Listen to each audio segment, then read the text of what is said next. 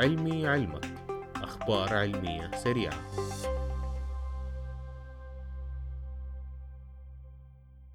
في سنة 1971 اكتشف جون أوكيف خلايا عصبية في منطقة من الدماغ تسمى الحصين، بتنشط عند الحيوانات في حالة تحركهم داخل المختبر، والنشاط ده بيرسم خارطة للمكان داخل عقل الحيوان.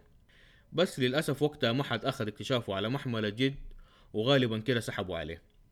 وبعد 30 سنة اكتشف زوجين من النرويج، وهم ماي بريت وإدوارد موزر، تحديدا في سنة 2005، عنصر أساسي مهم في خارطة الدماغ بيسمى نظام تموضع الدماغ.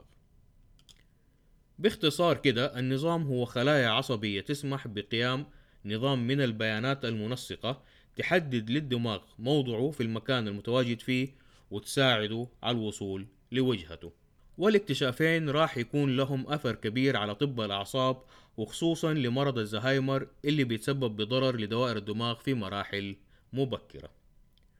وقالت لجنة نوبل اللي أعطت الجائزة للباحثين الثلاثة بأن هذا الاكتشاف راح يساعد في فهم الآلية اللي بيتم فيها فقدان الذاكرة المكانية عند مرضى الزهايمر، وبالتالي ممكن التحكم بيها.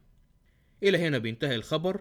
أتمنى أنكم تدعمونا بأنكم تعملوا لايك على صفحتنا في الفيسبوك، وتشتركوا في قناة الساوند كلاود باسم علمي علمك.